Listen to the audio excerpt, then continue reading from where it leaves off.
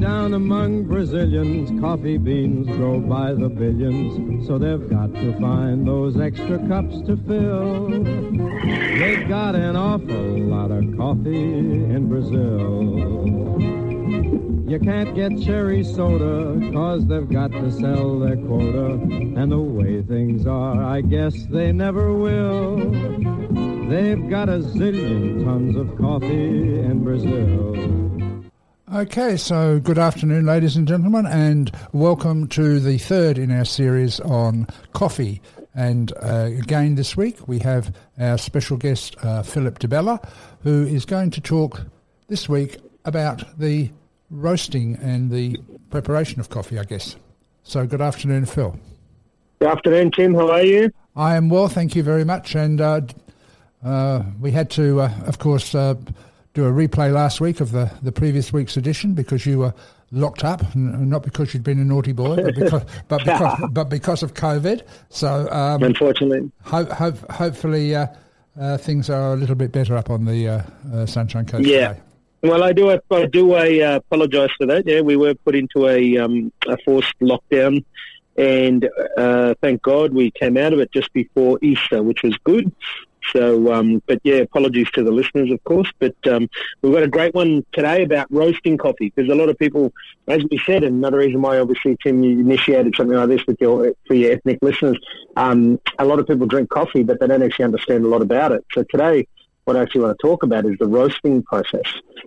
And a lot of people don't realise that it is an in-depth process, but I'm going to dumbify it down a bit, not because I'm insulting any of the listeners, but because it is quite intense and there's a lot to it. But I'm going to give you the basic version. But anyone that wants to know more about it, you can research it. A lot of people are getting into the home roasting at home, having some fun with it.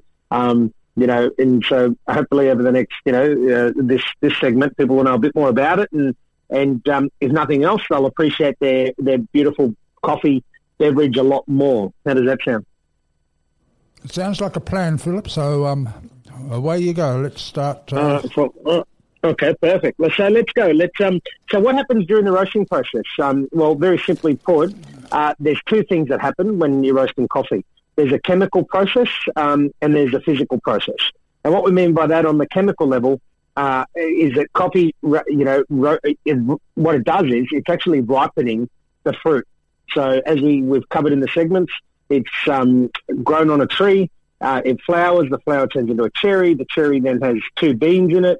The beans are then either processed through a wash method, a wet method, and where they're hulled, or they're a dry method, and now they're experimenting with all sorts of stuff, but we covered that.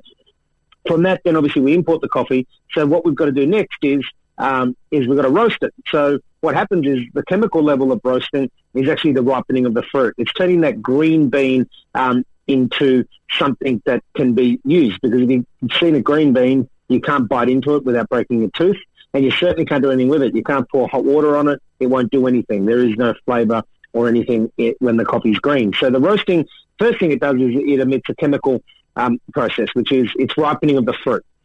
So it's taking something that was quite natural and turning it into something that can be used. On the physical level, what's happening is that it's actually changing colour. So it goes from green to light brown to dark brown. And if you left it long enough, it would actually turn into charcoal and combust. So there's something that most people wouldn't share with you, is that, and I've seen it happen, we've done it, to experiment and see what actually happens, is that it goes from, and it takes, the roasting process, which I'll cover after, takes about anywhere from, say, 14 minutes to about 20 minutes, depending on the flavour profile you're trying to bring out of the coffee. But if you leave that coffee in there for 40, 45 minutes to an hour, it would slowly keep going towards charcoal until it turns very rubbery, and then it would ignite and actually combust. So there's something interesting.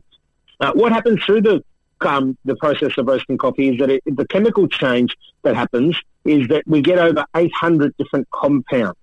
And what's funny is that, if you live near or you've driven past somewhere that roasts coffee, or you've had a go at it at home, you'll actually know this.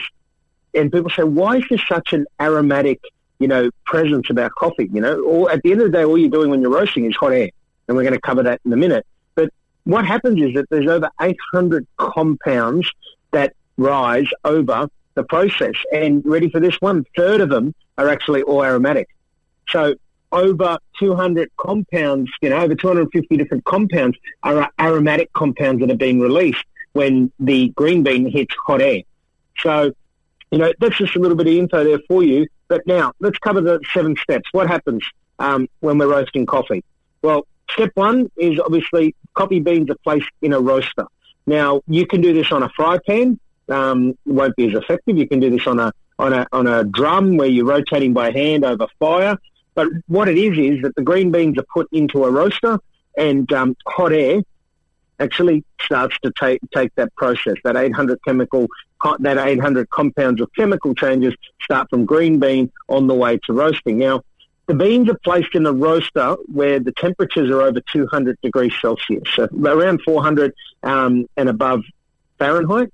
So very, very hot, 200 degrees Celsius plus. And what happens is that the hot air starts to release these chemicals. It does vary based on where the coffee beans are grown, what altitude they're grown at, what varietal they are.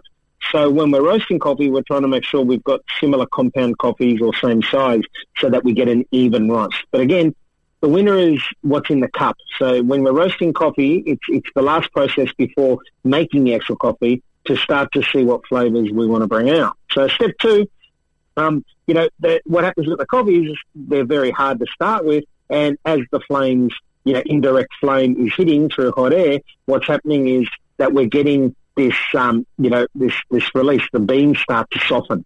So it starts to soften the bean. It starts to expand. What we actually do is we start to lose the moisture. So if I was to put 100 kilograms, let's say 1 kilo, in a machine, I would get 800 grams out. If I was to put 100 kilograms, I'd get, 80 kilograms out. You lose roughly 20% of the actual weight of the green bean, and that's just through the process of roasting, where it goes from a green bean to hard coffee compound to a soft compound that later gets ground. What happens is you want constant rotation. So step 3 is you need constant rotation while there's even heat distribution, and the rotation means that the beans are folding nicely, and you're getting even heat. No different to baking a cake. For all the bakers out there, if you're baking a cake in the oven, if you don't get even heat distribution, obviously you don't bake the perfect cake. Same with pizza. If you don't have the right oven set up with the temperature and the rotation of heat, your pizza cooks on one side but not on the other. Step 4, the beans are checked. So what you'll find is there's this little probe that comes out. You can see it on YouTube videos where people stick in a probe and pull it out, and they're smelling the bean, they're looking at the bean, and they're checking it. They're checking the process. What they're looking for is they're smelling, because it's got very distinct different smells through the process of roasting. They're looking at the colour, how it's transforming, and they're listening, because coffee will start as no sound and then it'll start to pop, a bit like popcorn. Step 5, what happens is once the desired roast is achieved, normally anywhere from, let's call it 200 degrees Celsius of the product to 220, 225, depending if you're going for a light roast or a medium dark roast. Once the roast process has reached where you want it to be, anywhere from, say, 12, 14 minutes to 20, 22 minutes, any longer dries out the bean, any quicker doesn't let the bean develop. Step 5 is that it travels into a cooling tray. And it's very, very important in the cooling tray that you cool it as quickly as you can. The quicker you cool that coffee, the sweeter it becomes. It traps in all the sweetness and gets rid of the bitterness. If you cool the coffee too slowly, you actually get quite a bitter and harsh flavour and doesn't bring out the beans. And you start to see by now, step 5, it's pretty intense. And I'm trying to give you, the listeners, obviously, the short version and the simple version. But step 6, once that coffee's come out and it's cooled, you can make it straight away. However, it's not best to. There's a process that happens after roasting, and step 6 is all about releasing the gas. CO2 is emitted out of the beans for the next 72 hours after it's roasted. So coffee actually starts to formulate and hit its peak around 7 days after it's manufactured, right through to about 14 days. Now, yeah, you'll hear people say, oh, but you can roast, you can use it earlier, you can use it a year later. Yeah, of course you can. Unfortunately, there's no official expiry date on coffee. However, the optimum flavour profile of a coffee is between 7 days and 14 to 21 days max of that coffee being roasted. So knowing what date your coffee's been roasted is very, very important, and it will affect the way you produce coffee, whether it's a drip filter, a plunger, or a machine, which we'll cover in a couple of weeks' time. Now, Philip, if I can interrupt you just at that point. Yeah. Obviously, if you're roasting the beans yourself, you have some control over those aspects of the process. But if you're buying it pre-roasted, yes. What are the key things to look for on the packets, or to give you an idea of what's what? Perfect. And then great segue to step 7, which is what we talk about, protecting and preserving. And that's all about the packaging. So what you need to do if you haven't roasted the coffee yourself is ask what was the roast date, not the package date, because the coffee could have been roasted and then packaged a week later or 2 weeks later, because some places keep them in silos. What was the date of roast? And any reputable coffee company will tell you the date it was roasted. And again, not the date it was packaged, the date it was roasted. Never, ever go by a use-by date or best before date, because technically there is no use-by date, except by law, I think that you've got to put a maximum of 12 months. So the roast date is important, not the use-by or the best before, the roast date, and then the packaging. So light, air, and temperature strip the coffee of all of its flavours. So you've got to keep it away from the light, you've got to keep it in a cool, constant temperature and away from the air. So the two most important things is know the roast date, and 2, make sure the packaging has been right. Make sure that it's been kept away from the light, air and temperature. And if you do that, then all the steps we've covered over the previous weeks will bring out the best in the coffee. But what we say is, remember, the coffee's personal. So what I like, somebody else doesn't like. That's how I formed my habit of wine. Conveniently, that's my excuse anyway, is that I got into wine because it's exactly like coffee. I can give somebody a bottle of wine that costs $1,000. I can give them a bottle of wine that's $10, and I'll prefer the $10. Price does not depict the quality or the preference of somebody's flavour profile. Coffee is exactly the same. I can put something in front of you that I think is amazing, but somebody else doesn't like it, and that's part of the journey. But the secret to making sure that you get the elements right is that you're buying coffee from a reputable person that was happy to tell you the roast date and is using the right packaging. Okay, so that's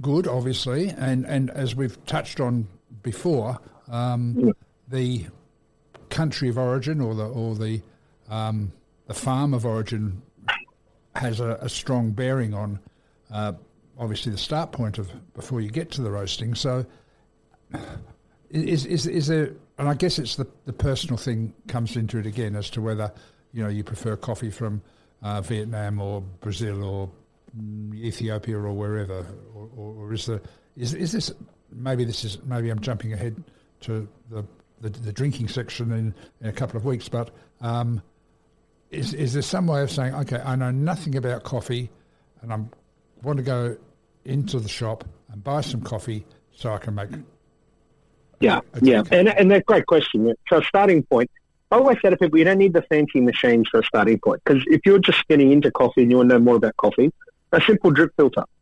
So a simple filter, and that can be gravity filter, like that could be buying filter paper, putting it over the top of a cup, putting in some fresh ground coffee and pouring water over it. Now, the elements to it, and we will cover it in depth in not next week, the week after, but is that it's temperature, pressure and volume that affect how coffee is made. So if you bring it back to the roasting segment of it and the sourcing segment, right, the coffee from Ethiopia and roasted in a certain way will have a different, distinct profile that'll be different to a coffee from, say, Costa Rica. So Ethiopia is quite fruity, Ethiopian is quite cocoa-y, Ethiopian is quite strong. The coffees from Costa Rica are quite florally, they're quite acidic, and I mean pleasant acidity, not a bad acidity. So if we take the origin and we take the way we roast it and then we still make it the same way, we will get a completely different flavour in the cup. And that's why I say to people, if you're just getting into coffee, it's all about tasting. Be prepared to taste as much as possible. But a simple way to do it is through a filter system, and whether that's a $20 drip filter system that, you pour hot water in, you put the coffee in the filter paper and then let it drip, keep it consistent. But I always say to people, buy 2 or 3 different coffees from your roaster. Buy something that's a blend, buy something that comes from a different country, from different parts of the world. The best way to taste things is to actually do them in line with each other. So you don't have to be a coffee expert. We've done this with many people. You don't need to be a coffee expert to firstly know what you like and don't like, but 2, to pick up what differences the coffee tastes like. What's best to do it is to have 2 or 3 in front of you that are different, and then you can start to taste the differences. Yeah, I think that's a good point. And back in my wild past, I was involved in the wine industry for 5 years, and I guess it's the same principle as you alluded to earlier on. You know, it's what your palate is happy with. So, correct, and that's what that we've come a long way. Australia is one of the leading, well, probably the leading nation in the world in coffee drinking. And one of the reasons is because we're so multicultural, right? As given by your show and how many different, ethnic people, countries and demographics and geographics you represent. That's fast-tracked Australia's coffee culture is the fact that we are so multicultural and everyone drinks their coffee in different ways. Yeah, there's probably, 3 distinct manners. Some prefer milk, some don't. Like the Europeans drink a lot more black coffee, whereas the Pacific nations drink more milk.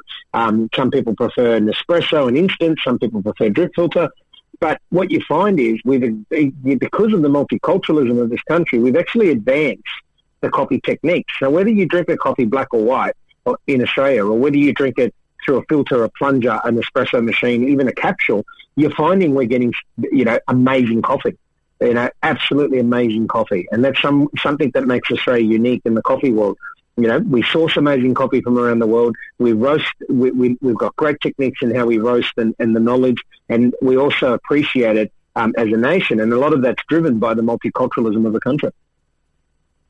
Yeah, that's a good segue, I think, into my next question. In fact, you mentioned as a sort of an aside there, coffee in capsules, and this seems to be becoming a very popular way of getting an easy coffee at home or in the office.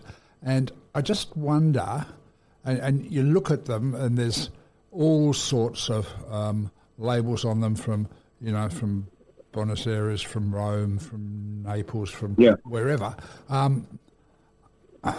Is that just marketing hype, or is there some genuine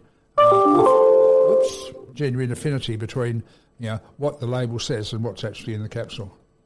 No, they have to. By law, they have to tell you. Of course, some of the marketing hype, it'll tell you it's from Colombia or Costa Rica, but it won't tell you what grade it is. A lot of people, and I've been to one of the world's biggest capsule manufacturers, where people send in, they do contract capsule, and people send them in different coffees, and then they get it out of their label. And I tell you, it's an eye-opener, Tim, because you sit there and you watch the different brands, and I'm not going to mention them, of course, global brands, where you see the ones that actually care about their brand and their product and send them in great coffee, and you see the ones that are sending in, sad to say, off-cuts. A lot of stuff that's probably swept off the floor and thrown into a drum, because when it's in a capsule, it can hide. But when they're saying it's coffee from Colombia, it has to be from Colombia because that's illegal not to be. Is it hard to trace back? Well, of course it is. However, there's different grades of coffee, just like there's different grades of, olives and different grades of grapes to make wine. You can get, your first pass olives, which is your extra virgin. You've got your next pass of olives and all the rest of it. And same with grapes, So there's a lot of hiding in capsules, but you'll know. I mean, let taste always set you in the right direction, I say to people. It really is about what you like and don't like. It's not, the coffee is personal. So we need to make sure that we're, on that as well. Okay. Now, you started off today talking about the roasting process and the multiple steps that you go through. And if I'm going to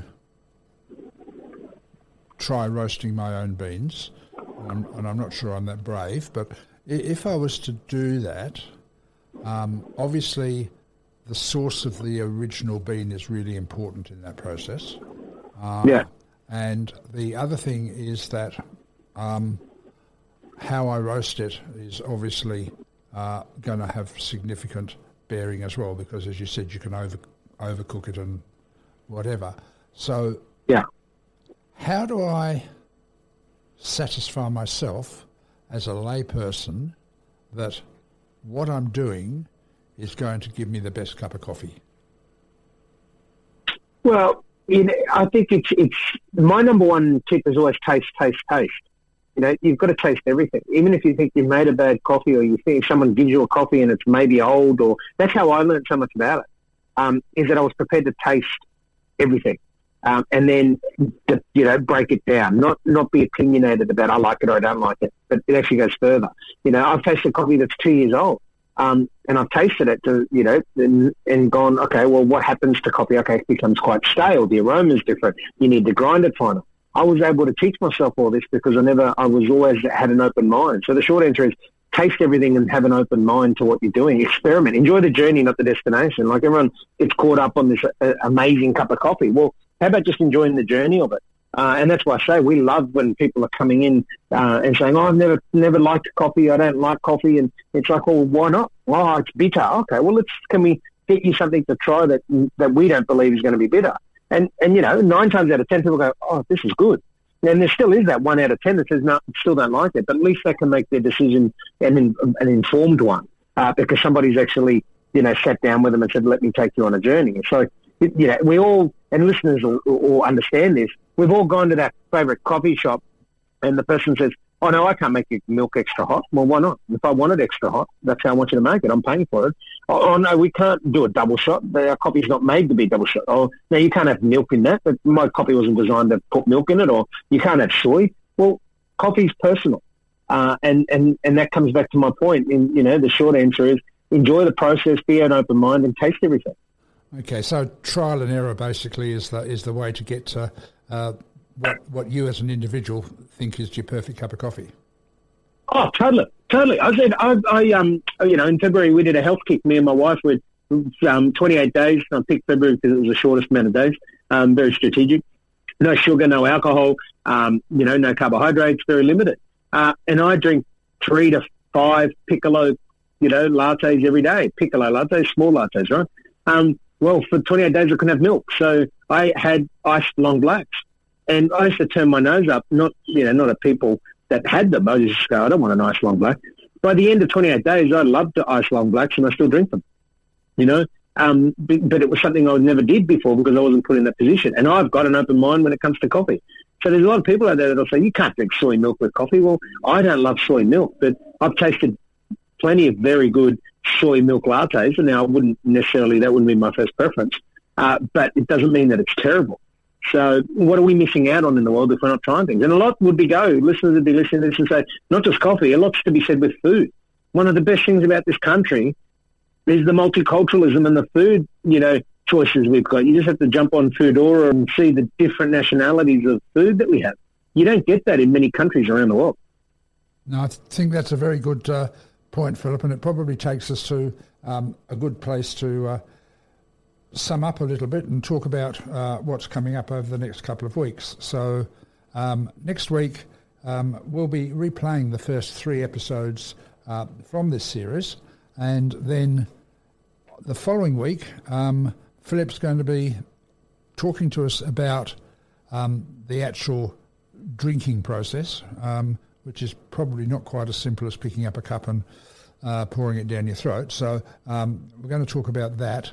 And then he's going to kindly answer questions that relate to coffee, which you might want to put to him. So between now and the 15th of April, if you want to either email your questions to us at our studio at globalchat.org.au, or call us on the Global Chat line 0419780156.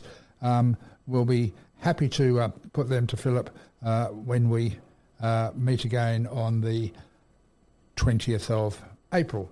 So once again, Philip, thank you so much for your time, and you've been listening to the Coffee Story on Global Chat Radio, the voice of multicultural Western Australia. Thank you.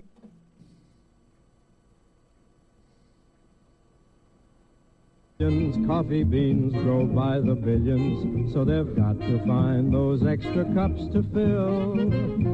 They got an awful lot of coffee in Brazil.